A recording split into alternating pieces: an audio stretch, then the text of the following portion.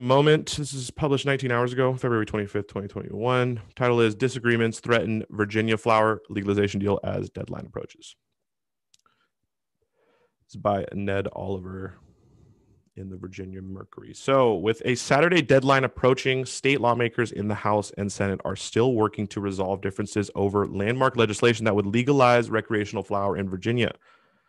As of Thursday evening, it was unclear whether the two chambers would be able to reach an agreement on the bill, which Governor Ralph Northam has made a priority in his final year in office. You notice it's his final year. If he's running again, he's definitely going to run on this, but he needs to make sure that this goes through. So at least one lawmaker privately doubted the legislation would pass.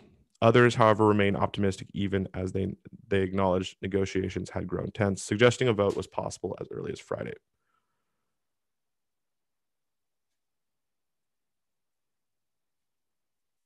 All right, so right now they need to, they continue to delay decisions about how the new market is regulated until next year, right? That would delay it. Now, in Virginia, we know that 2024 is when they're aiming to open up stores. That's a long time. That's a really long time, actually.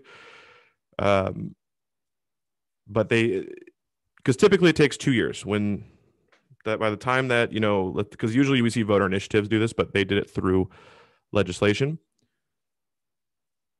So they decided to do it, and then they now have this time period where they need to now set up what are the regulatory options. Now there's going to be disagreements. They need to work this out. Hopefully they do.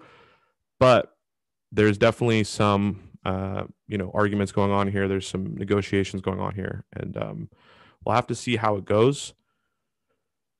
But, we want to see it fully go through, and like, what exactly does the system look like? Anyways, let's go on to the second to last segment. And I know Poppy, way up. Yeah, smoking, I got papers in the rock.